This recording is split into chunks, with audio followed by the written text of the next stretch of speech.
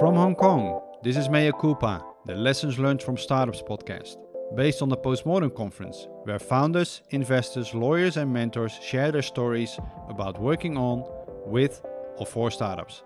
I'm Jeffrey Brewer, and today we talk to Leo Wong, a Hong Kong University of Science and Technology graduate that straight out of university started SenseBeat, a OMV app and Yudong app that raised $1 million while still in college. Welcome, Leo. Thank you for having me. Leo, you were still in college and you were doing a startup and you were able to raise $1 million. A lot of listeners probably will be now very jealous and will probably want to hear, how did you do that? So in hindsight, I'm also thinking that luck and hustling, mostly hustling, I would say in the first phase, because I do not know anybody. VC world, the fundraising world. So just gotta, knock on doors, keep knocking it until someone replies. So there's just a lot of factors in it. I think mainly because we had a pretty good team, and then we were able to build something quite interesting at that time, and then just keep building the products to the point that where we get a little bit of traction. And when we don't have money, then we thought, we need money, so where to go. And one way is to monetize the product that we were building, but it was a bit difficult because it's not yet ready to be monetized. And then so the other way would be, there's something called fundraising, asking for someone to invest. So that's how it all got started. So, but you're still a student, right? And Yeah. how did you come up with the idea to start a startup? Because was it like an internal university program, or was it something that was annoying you and nobody had something that you wanted to use, or how did that idea came to fruition? So the idea came to me, I think, when I was year two. Year two, second semester, and then where I was, in an exchange to Spain. And then when I go to, when I went to different places, I often listen to different songs. So I was thinking, it would be awesome to kind of share to my, excuse me, it would be awesome to share with my friends, what I'm seeing, and with the music that I'm listening to in one clip. So that's how the idea came.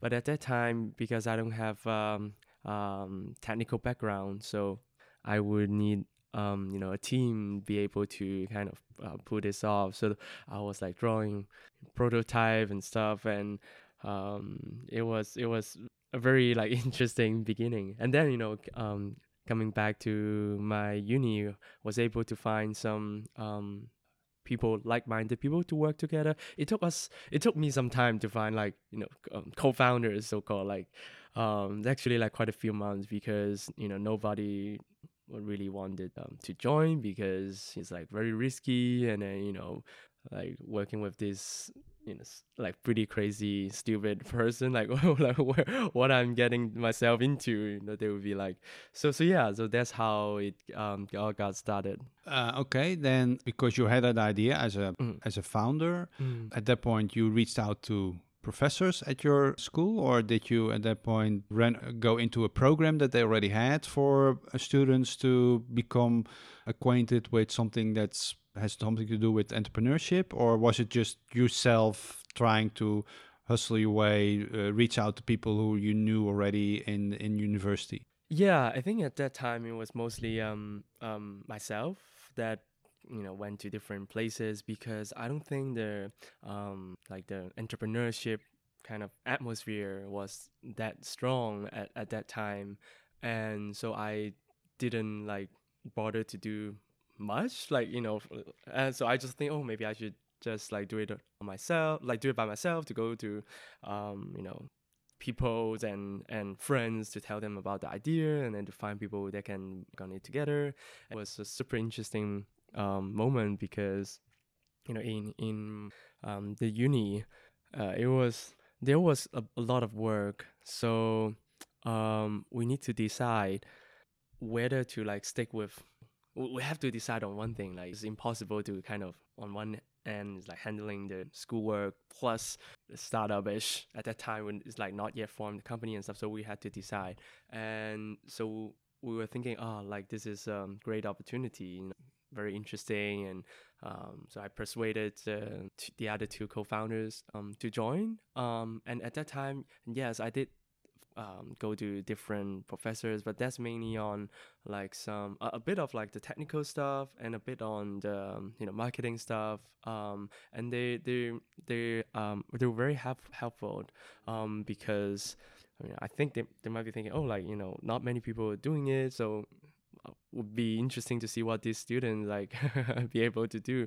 So then I just kept talking and then joined different competitions as well, because at that time I was thinking, oh, that's like the one of the very few ways that I could learn more from the people who have done that, and as advisors and so on. So that's how we gradually got kind of started. And then another story is like we basically skipped one whole semester of classes because when we decided that we go for the startup kind of direction, then we have to like somehow somewhat like stop the schoolwork. So we just went to the first class, the midterm and finals, and managed to get a pass and continue to work on our stuff. And then gradually we interview more people and then get more people involved, and then to grow the team bigger and bigger.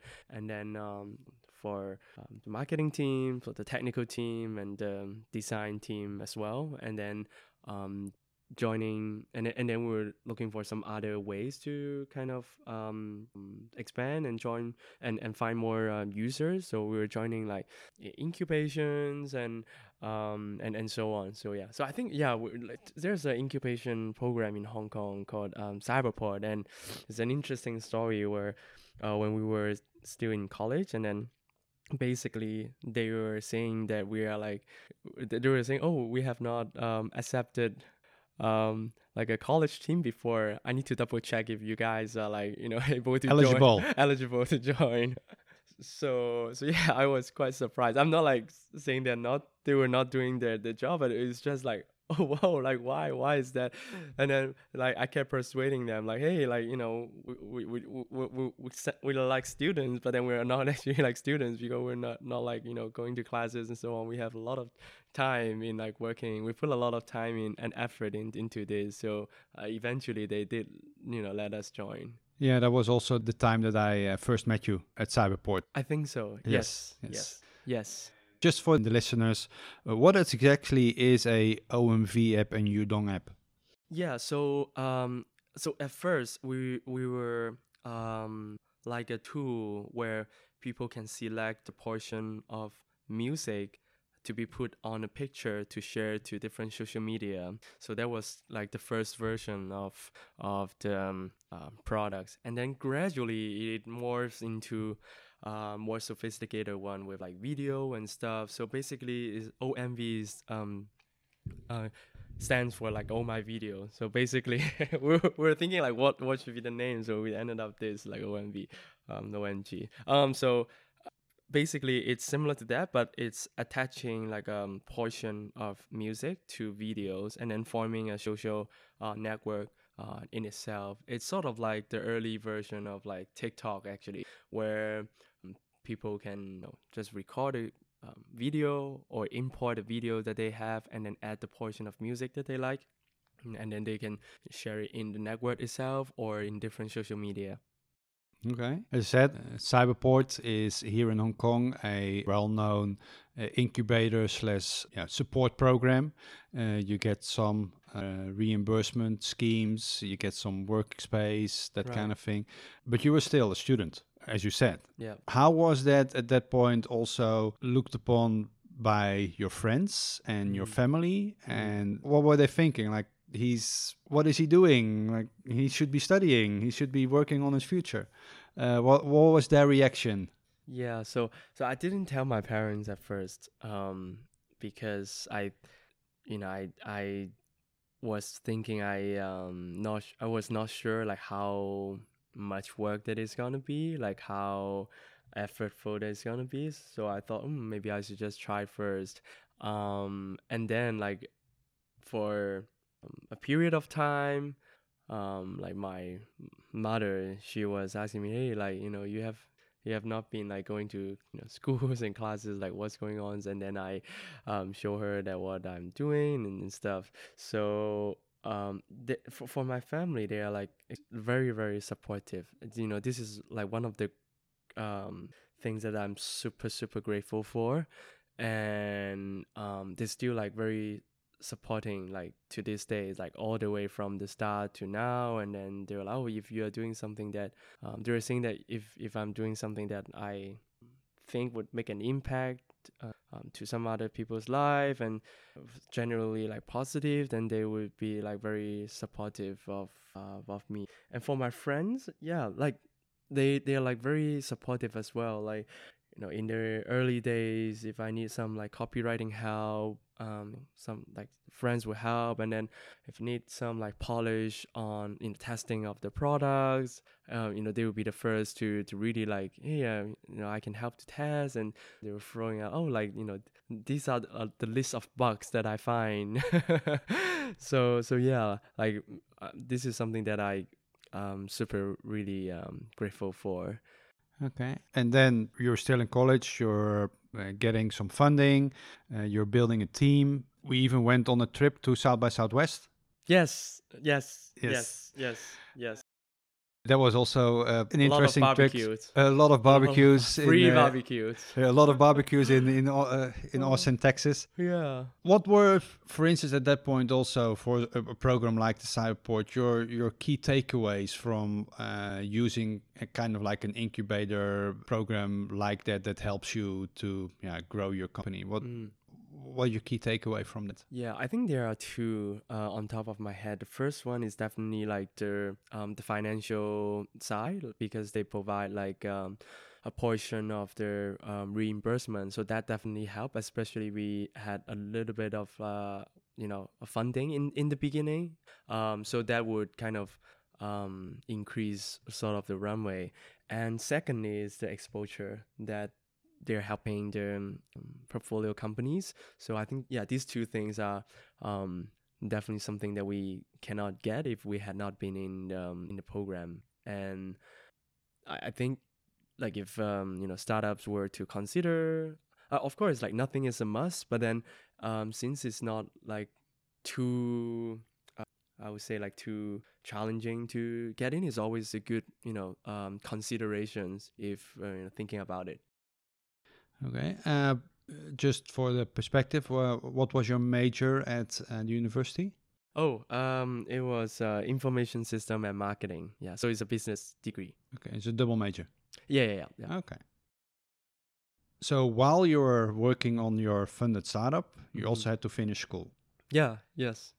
How did that work out? Like, was there like 25-hour work weeks or work days, or what? How did that work out? Yeah, kind of like that. So, I realized like things are getting a bit out of control in the sense that I had to take a study leave. So I was going to my school and then telling them, oh, I need to take a study leave, and they would be like, oh, like why are you taking a study leave? Why do you want to take a study leave?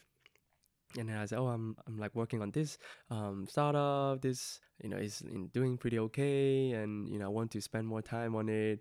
And then the staff came to me and say like, hey Leo, we only allow like people who will get employed by another company that they can take study leave, but it seems like you are not. So so they would be like, oh, so need to think of some other ways.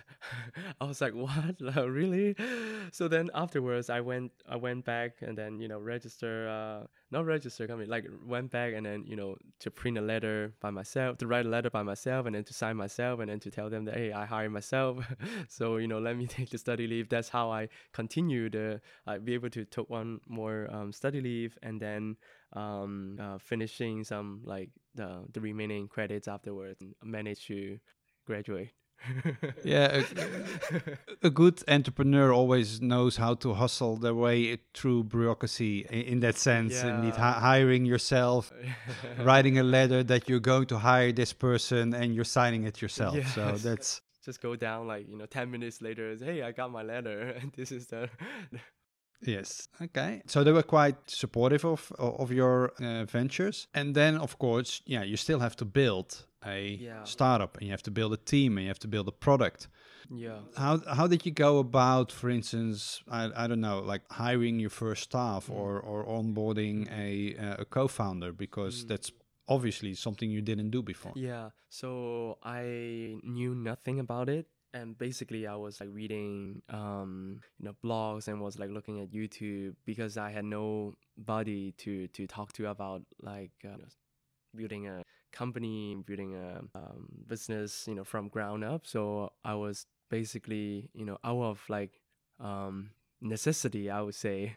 So basically, if I think, oh, need someone to help on this side, and I would do whatever I can to achieve that. And oh, if we need someone or some expertise in this side, and I would try to find different ways to do that. And finding co-founders definitely like one of the most difficult thing in the beginning, I would say. I think I spent like a good few months, like almost like I think 4 to 5 months, and just to find like basically I was telling every friends that I that I know that I'm like doing this, if they have friends that with like technical background they would like to join. And like after months, they so finally found Ben, who was our CTO.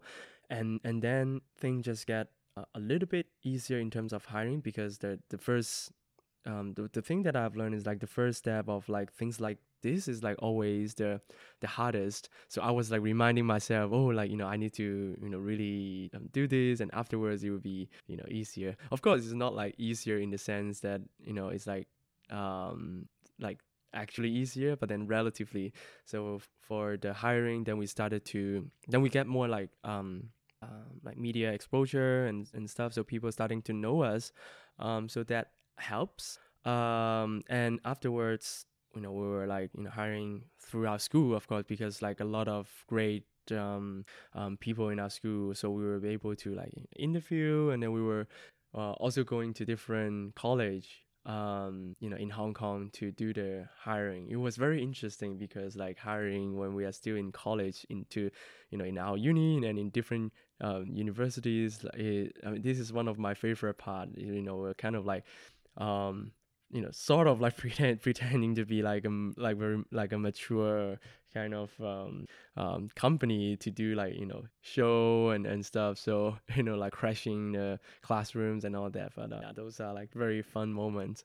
How did you at that point indeed prepare? For instance, like Ben, your co-founder, did you at that point just gave him 50% equity out of the bet, or like how did you get either advice, or how did you made some errors there? I don't know in hindsight, but how did you arrange those kind of things? Like how did you arrange that?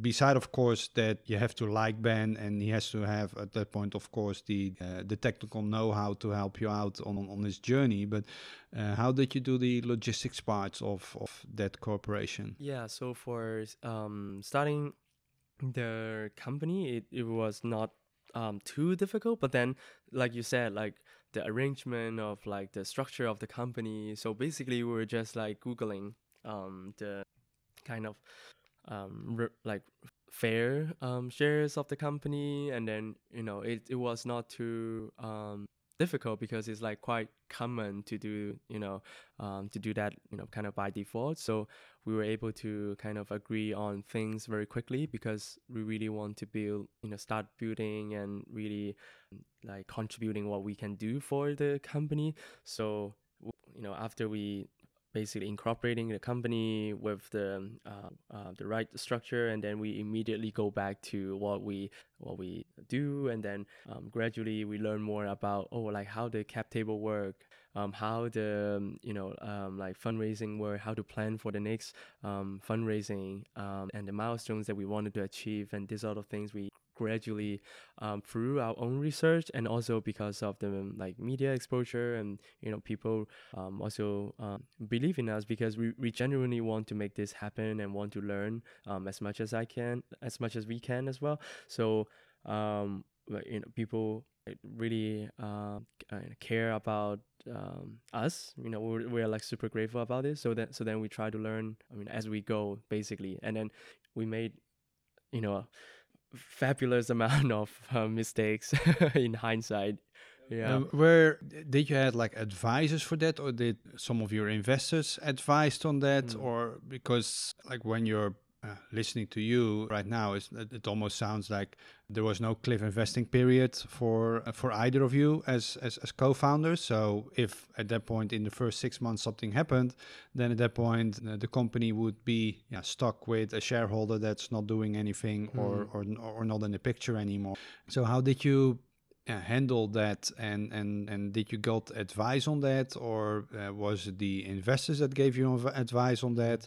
Yeah, so a few different channels. Like one is definitely our investors, because they like really care, not only care about the company itself, more like they care about the people in the company, and so they often give us, based on their experience about the structure and the fundraising, this part, and of among the like the events and people that we met during the startup journey. A lot of our common friends, they are very helpful when we have questions that we are pondering.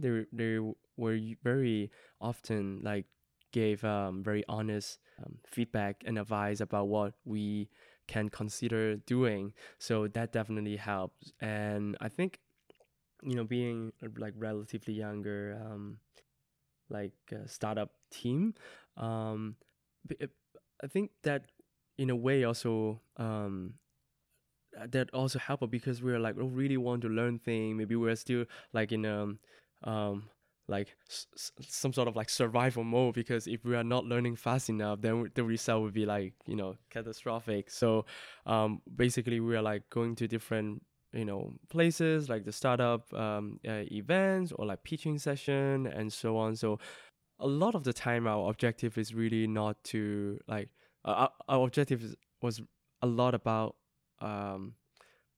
learn as much as we can in situation like those, and then to see if things that we learned are suitable for us. And then I think our teams we were really great at like picking things as we go and making mistakes, and like going trying different things, and in relatively like weird ways, in the sense that we really wanted to try, if this is something that no one is doing, maybe we should do that, like that sort of thing.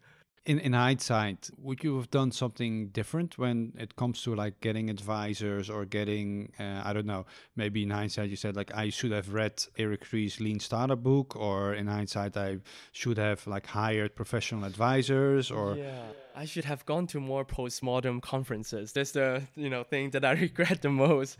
No, like, but seriously, I think as very commonly for new startups and well, like new companies in general, I think we tend to look at um, companies or the people that have succeeded. But one thing that I learned is that um, different people have different ways to succeed. So is it becomes more important to learn from the mistakes than how they succeed, because it's just like infinite way to succeed.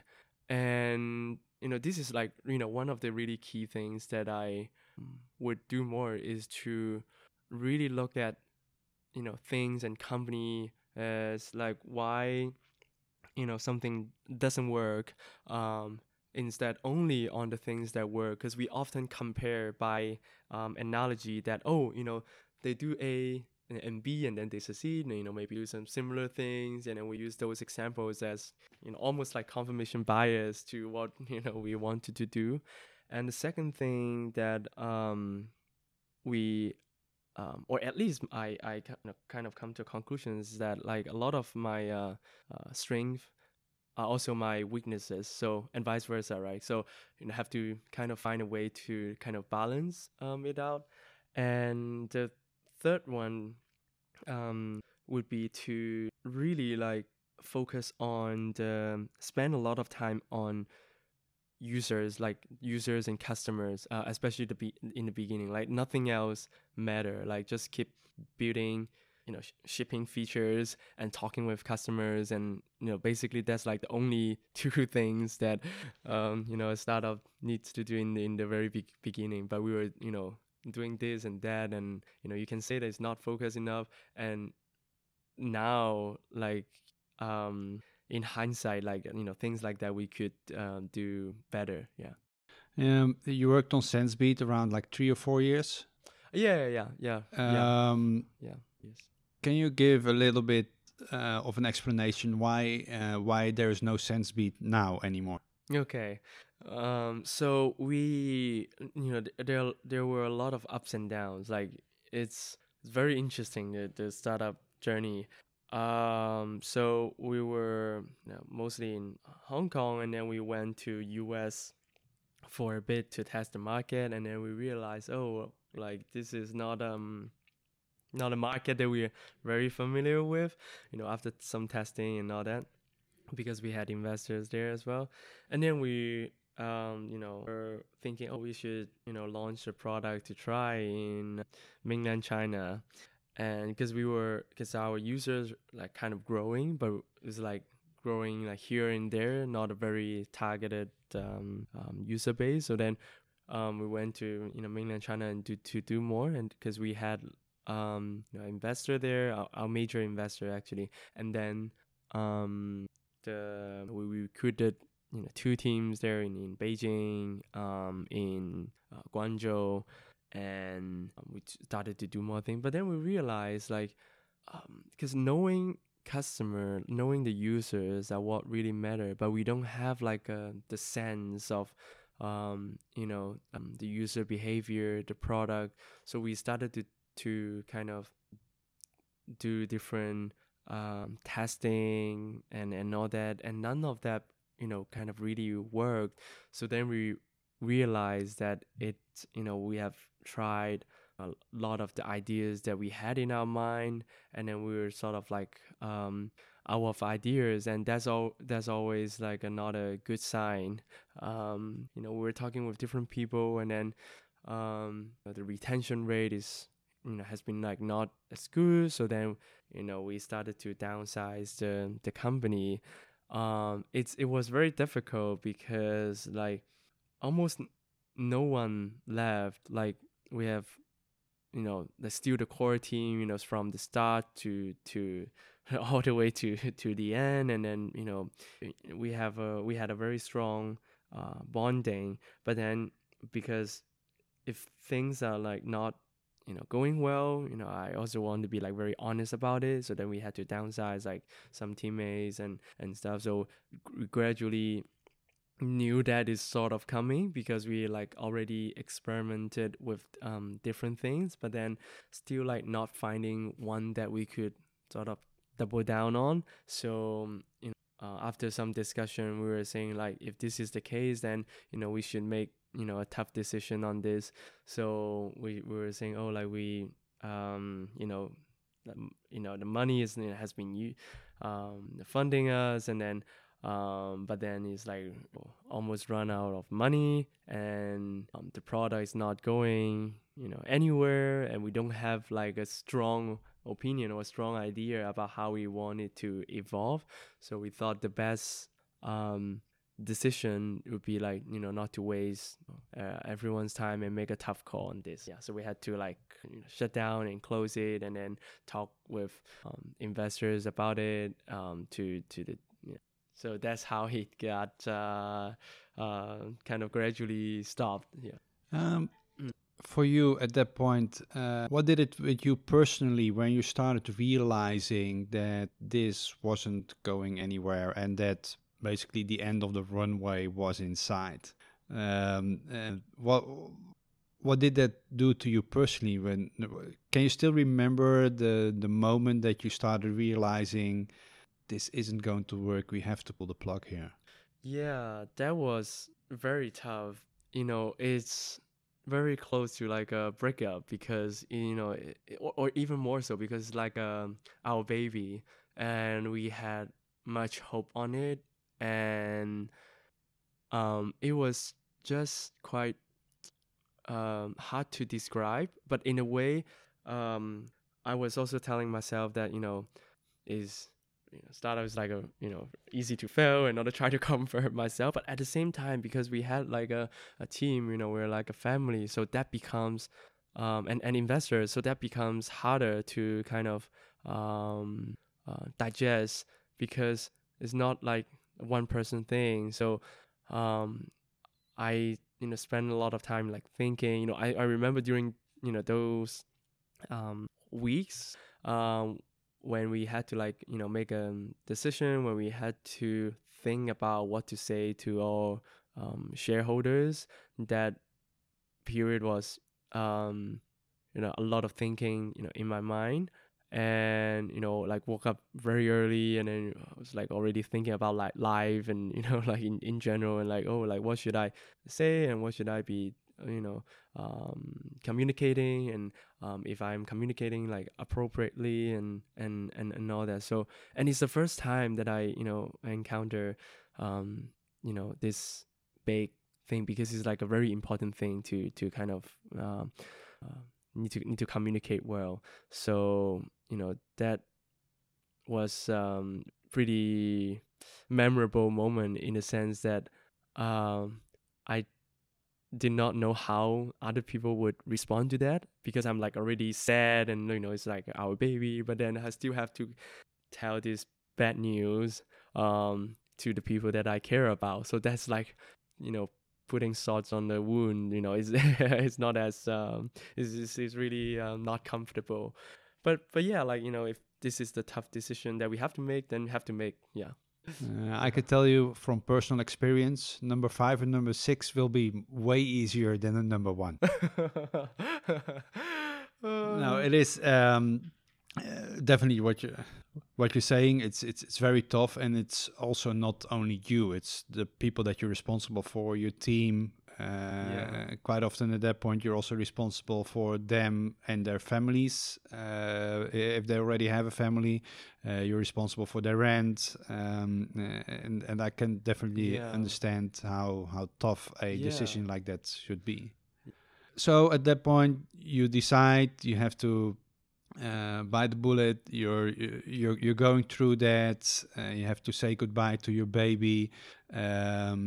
Personally, at that point, I already shared it before here, but when I had to say goodbye to my first company, I was physically sick for a couple of days, and I didn't get out of the apartment for probably over a week.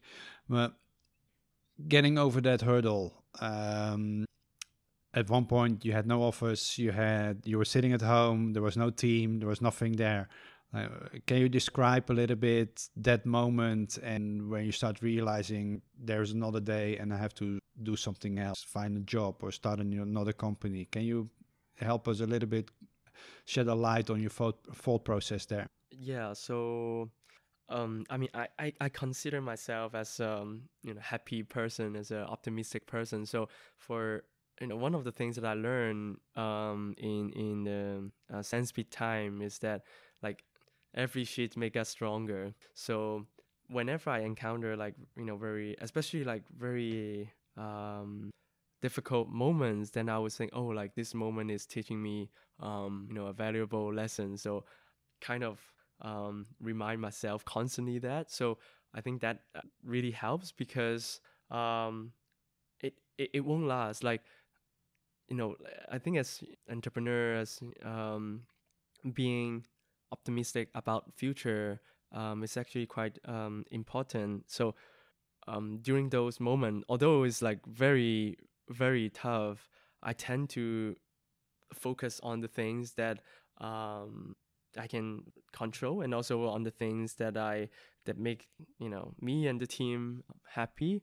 So after we had some like tough conversations during those like few weeks, and but I think we were like on the same page that this is the right decision to make. And afterward, like you said, I actually like after like making this decision, communicating it with the team and the shareholders, then I was thinking, oh, like the futures will be brighter because the first one didn't really work, and work harder, be smarter, work harder next time. So I actually really wanted to start another thing.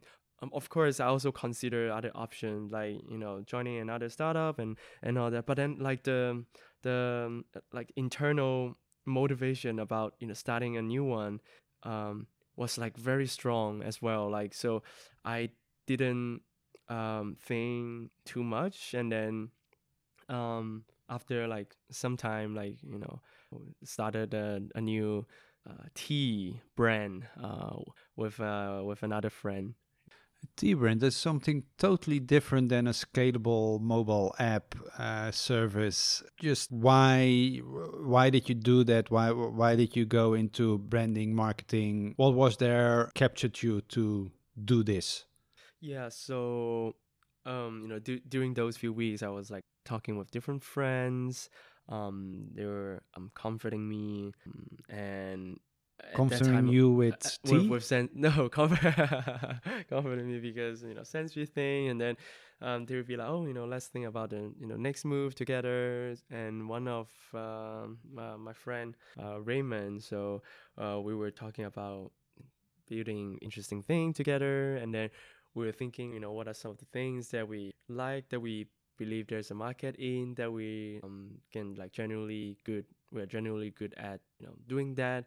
And few factors converge into tea, and this is also like something good for the health as well. So basically, for the tea, my hometown is in Yunnan, southwestern part of a province in mainland China. So it's also like the origin of tea, origin of pu'er and black tea. So I thought, oh, like I have a stronger sense of mission to do that. And so we started planning and executing, finding designer, and for this time it is we were thinking, oh, let's try to bootstrap this, because at that time, like the D2C kind of movement, we were like we were actually quite early on that. The D2C like is direct to consumer. So basically we were finding farmland by ourselves, going to different provinces and then talk with the farmers and communicate, and then to ship directly from there to different parts of the world. That what we wanted to do. And how's that going?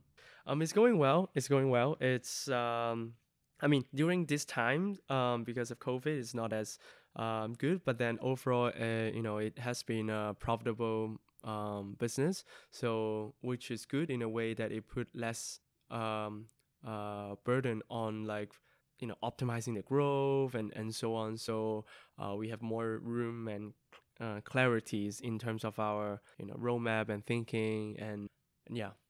Do you have investors in this business? No. Does like well, I know what you want to say. Okay. but no, but it's more like, do you prefer that, or would it have been easier to build it and grow it if there were investors in there, or is there a deliberate choice? What? Yeah. So, I think it is actually a deliberate choice by for this business, because the first one is invested by investors, and then for this one we're thinking, oh, like we could try something in this dimension, like something different, like try to bootstrap it and to see how far we can go. And the mindset are kind of different, but I actually also like the like kind of venture back, because in some way it would enable the whole thing to definitely grow faster because of more resources in terms of like the knowledge from the investors, and also the capital in itself. So definitely, if we had been invested by by investors, then we would definitely grow faster. But this is a deliberate choice that we have more like thinking and decisions like that can made by ourselves, no matter if it's good or bad. But of course, like when we were trying to ask other people's advice, in the startup communities are generally quite open in helping each other. So this is like one of the things that I really love about like startup, is like people helping people and very open about the things that they encounter. And yeah, like I was like selling this product, the tea, and we're going to rented a car, going to different places in the US, and people are like generally helpful, even though they don't know like where I'm from, what I'm doing, and what I'm actually selling. They're like, oh, you should talk with him or her, and talk with those companies, and that really helped. Yeah. What's something that's not a secret, but most people don't know about you? Not as Or maybe you can reveal something that is still a secret, but not after this podcast. I like revealing secrets. Let me think. Secret. No, I'm like actually quite open about what I like. So I think the first thing that popped up in my mind is definitely swimming. Like especially last year. So I have been like swimming like pretty intensely for some weird reason. Like it started like swimming. I mean, I had been like a swimmer, not a very good one, but like okay swimmer back then, when I was in high school. But for like last year I started to swim like really crazy, and like no day off, like 4 days a week swim, 3 days gym, and then join different like competitions, and luckily won a few medals, broke all my personal best time in 1 day. And the feeling is just like great. Yeah. I'm not like bragging myself, but yeah, like this is something that that immediately pop into my mind. If there's one thing you want people to take away from this talk, what would it be? Really focus in talking with customers and building the product. It's similar to the second point that I mentioned earlier, but this is something that I wish I had done like better. And there's a big and, is that the way to communicate with or to learn more from customers can actually like is what people call like customer development. So there's a great book about that. It's called Mom Test. A lot of people may have heard of it, but I think it's like highly recommended because it would save a lot of time. So I think like going head down in like working, building stuff, and then like talking with customer, but can actually talk like in a wrong way. So the key would be to after reading that book, and the key is to really in an objective way, or let me put it this way, like to try to really validate to see what you think the thing is and what the thing actually is, because two can be very different and often is. Yeah, so being like objective and open-minded about bringing the thing to the world and like really reality test it. I think this is like critical, because as entrepreneurs really believe in what we build, but then it's extremely like necessary to see if it actually what the world needs instead of what you think the world needs. And this is like really big difference actually. So I would call that bias-free validation. So I want to thank you for your valuable insights and sharing your lessons learned in startups. For the listeners, although the rating system of the podcast is hideous, if you like this Mea Culpa series, you can rate this podcast with 5 stars as a motivation for the makers. Also want to thank Mizuho Crowdbrain Hong Kong for being a venue sponsor of this episode, and thanks to Copy Ventures for making this series possible. This is Jeffrey Brewer. Go out and build something meaningful.